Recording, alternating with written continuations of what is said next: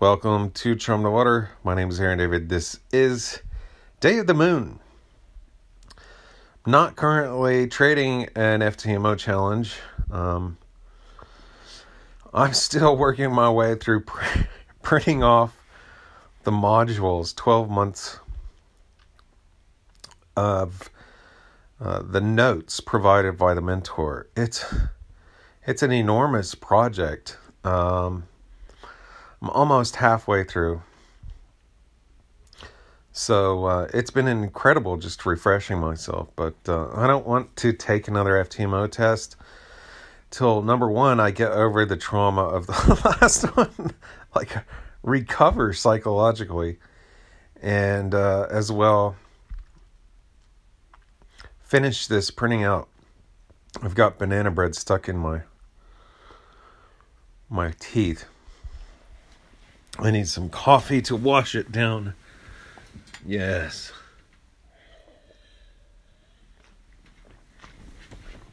Yes.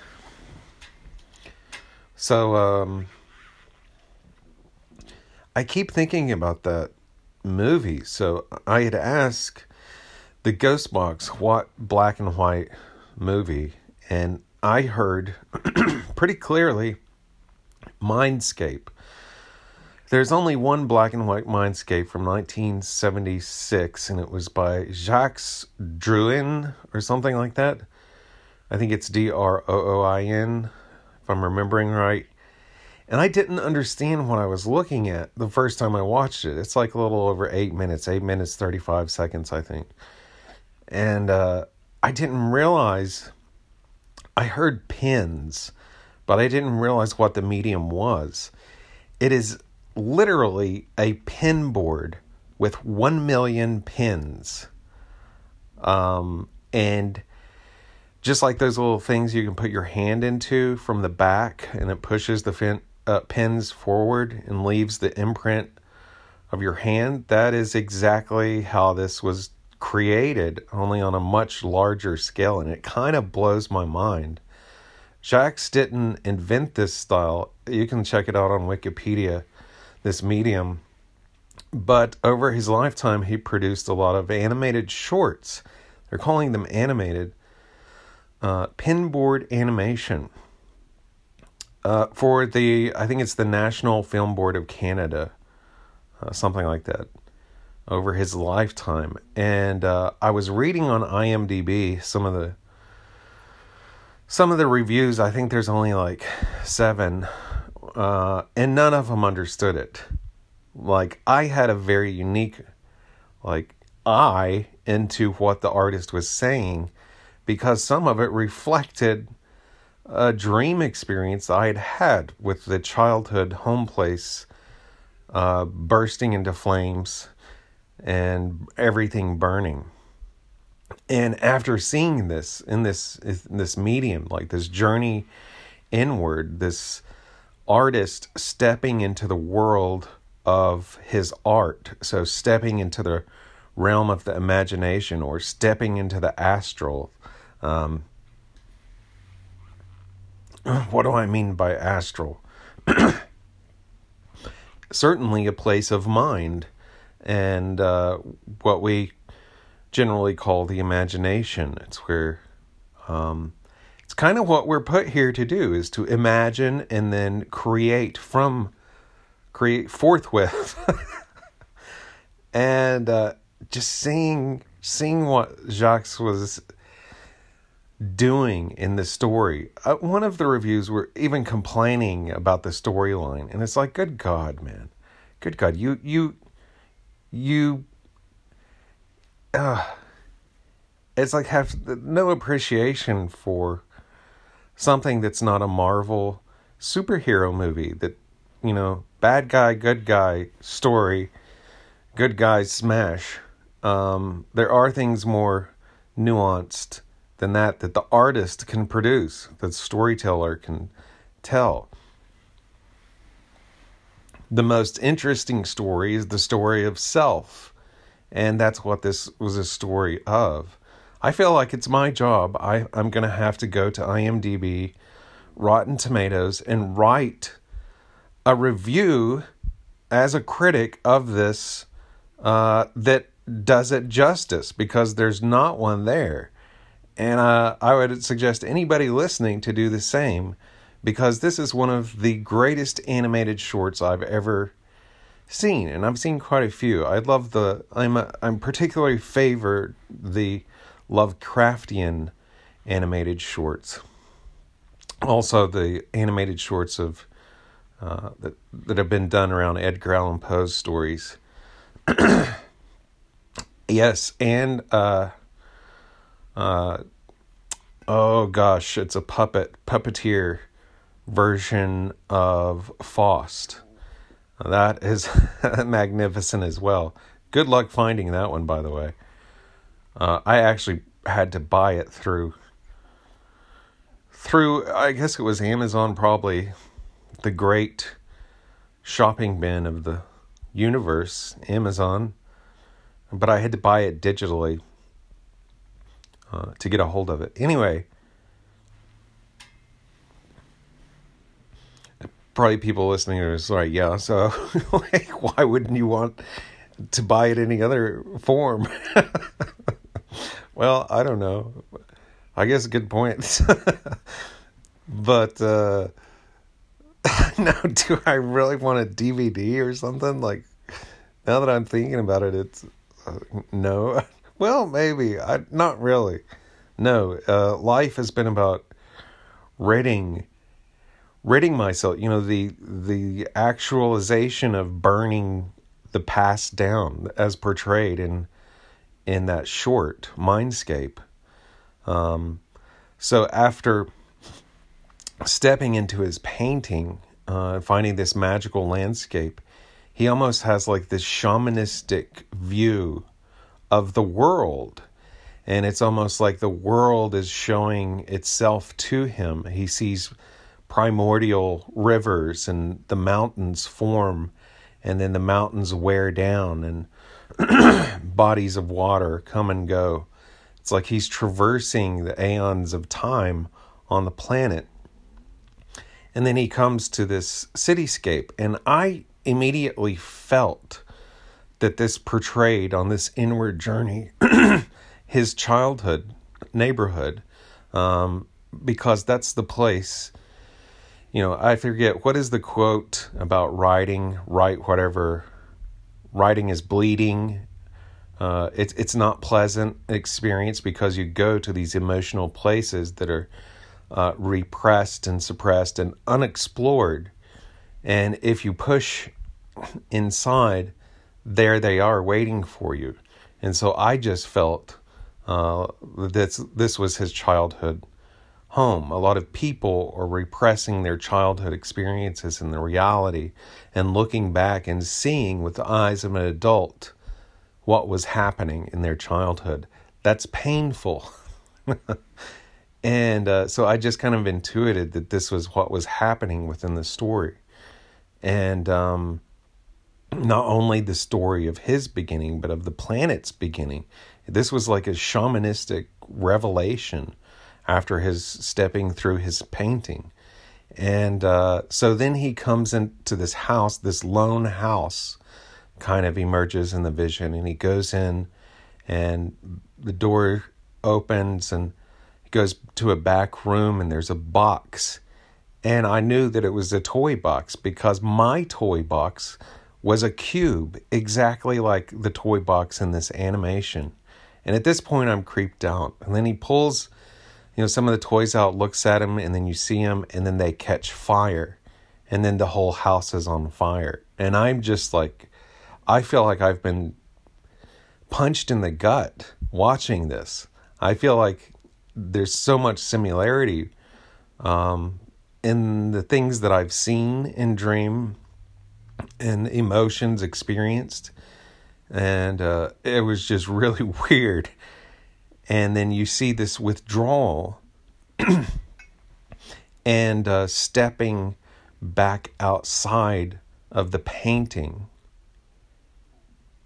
And what you see at the end is even more shamanistic. I think one of the last scenes is of a butterfly in the toy box.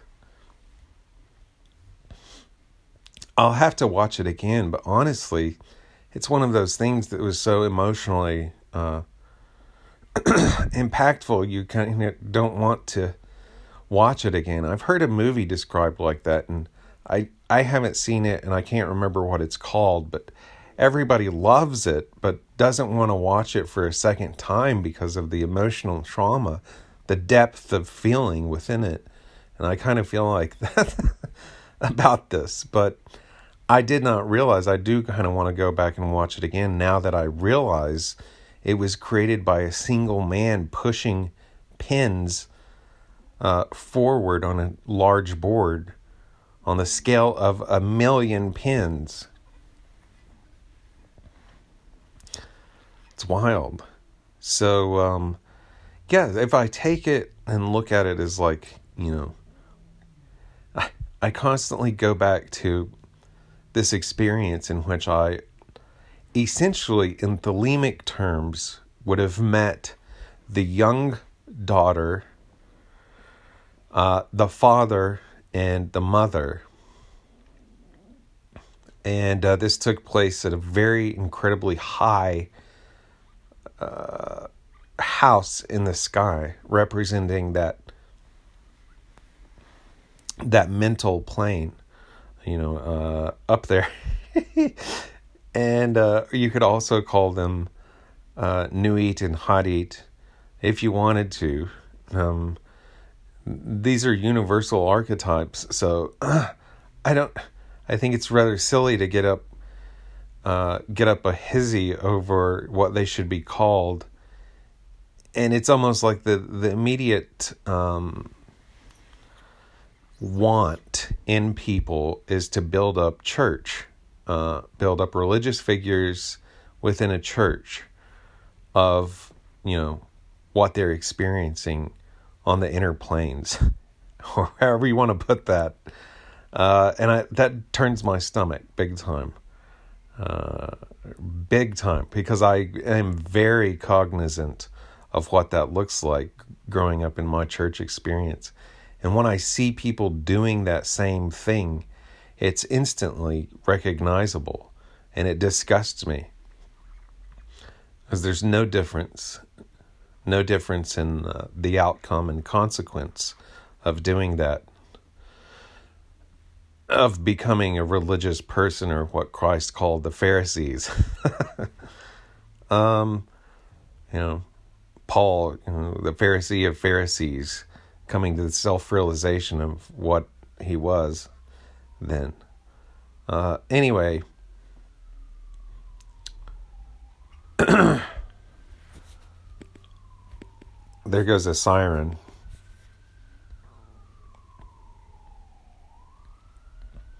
I never have learned to distinguish whether it's an ambulance, a fire truck. I'm pretty sure that's not a police siren. I've heard those behind me in the Dodge Challenger that I used to have before I exploded it. Used to hear those behind me so often. I know what the I got the state trooper in the Asheville Police Department siren. I know what it sounds like.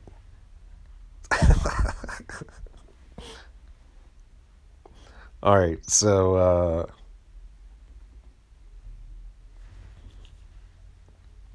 I just want to note this. I wrote this on on Facebook, and it's just kind of one of those insights that I came to about myself that maybe somebody can relate to.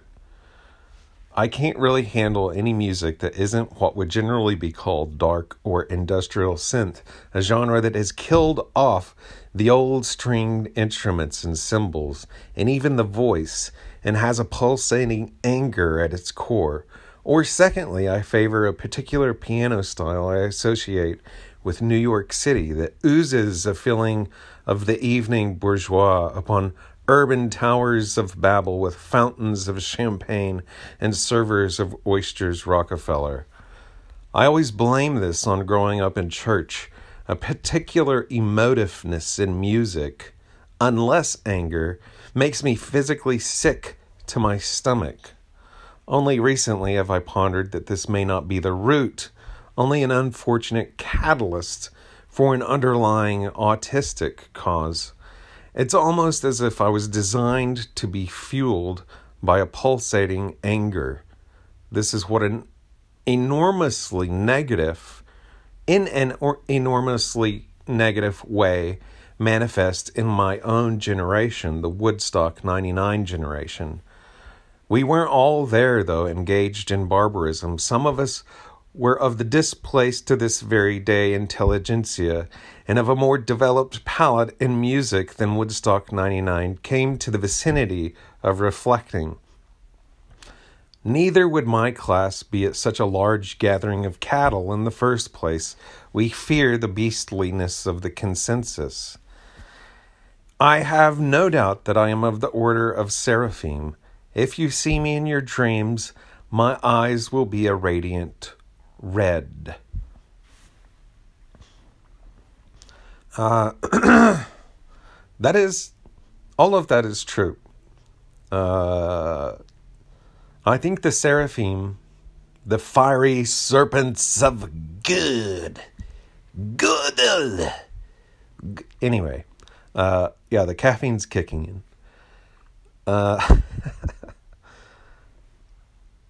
That is, the Capricorn and Mars relationship of Capricorn, cardinal Earth with fire, like Beavis, fire.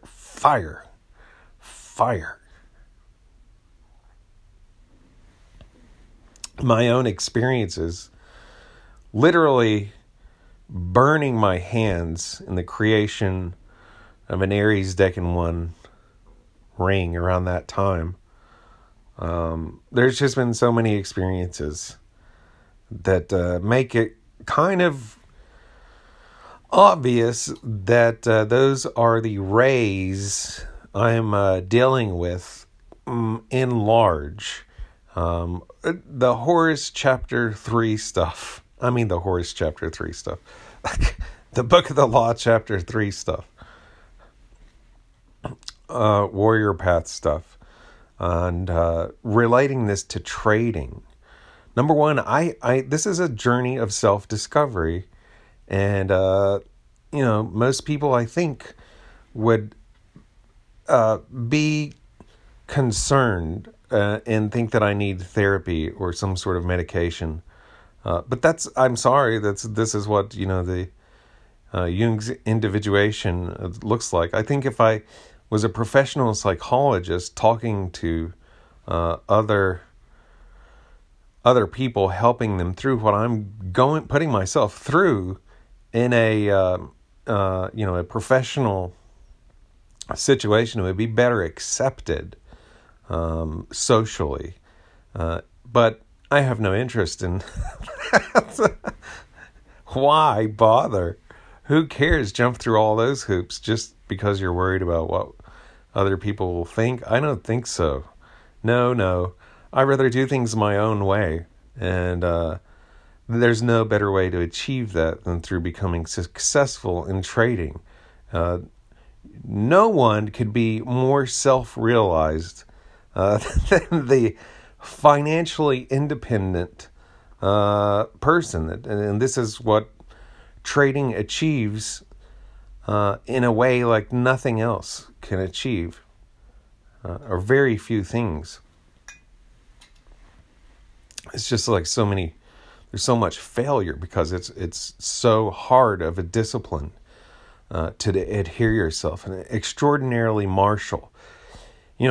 If you wish you could have fought in Rome, I would not suggest joining the military today. That's a possible martial path, or moving to some place in Japan that's like a mountain warrior path of spiritualism. That's a possibility. Or you could become a day trader. That's gonna take equal amounts of self-discipline and martial reduction in production of character, and it's tough. So I forget what I was talking about now. Usually when that happens, that means I've said what I've come to say. I'm kind of like a balloon that gets overinflated, and this is the place I come to let some of that pressure out. It's like, and then it gets to a leveled off place, and I'm just like, okay, I'm done. I believe that's in part due to growing up. My dad was insistent that talking about things made them worse, and so very much did the opposite of what I do. I can't handle it if I don't let it all out.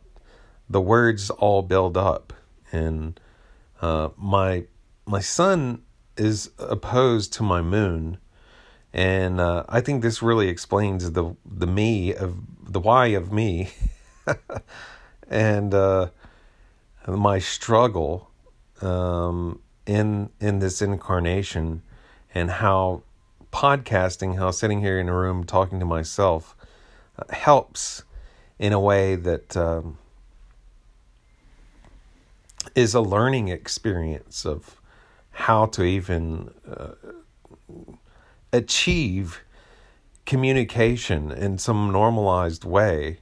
I have to start way back here, beginning like this in a room by myself. And it also comes out. I can most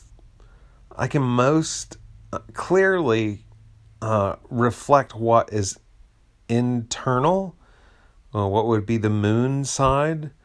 I can most clearly reflect that in the outward world through writing.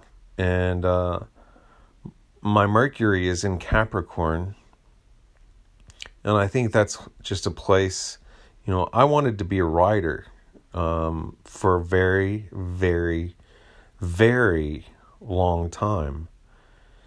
And then something broke in my bibliophilia, and I stopped looking towards the written word for salvation. And since that point, it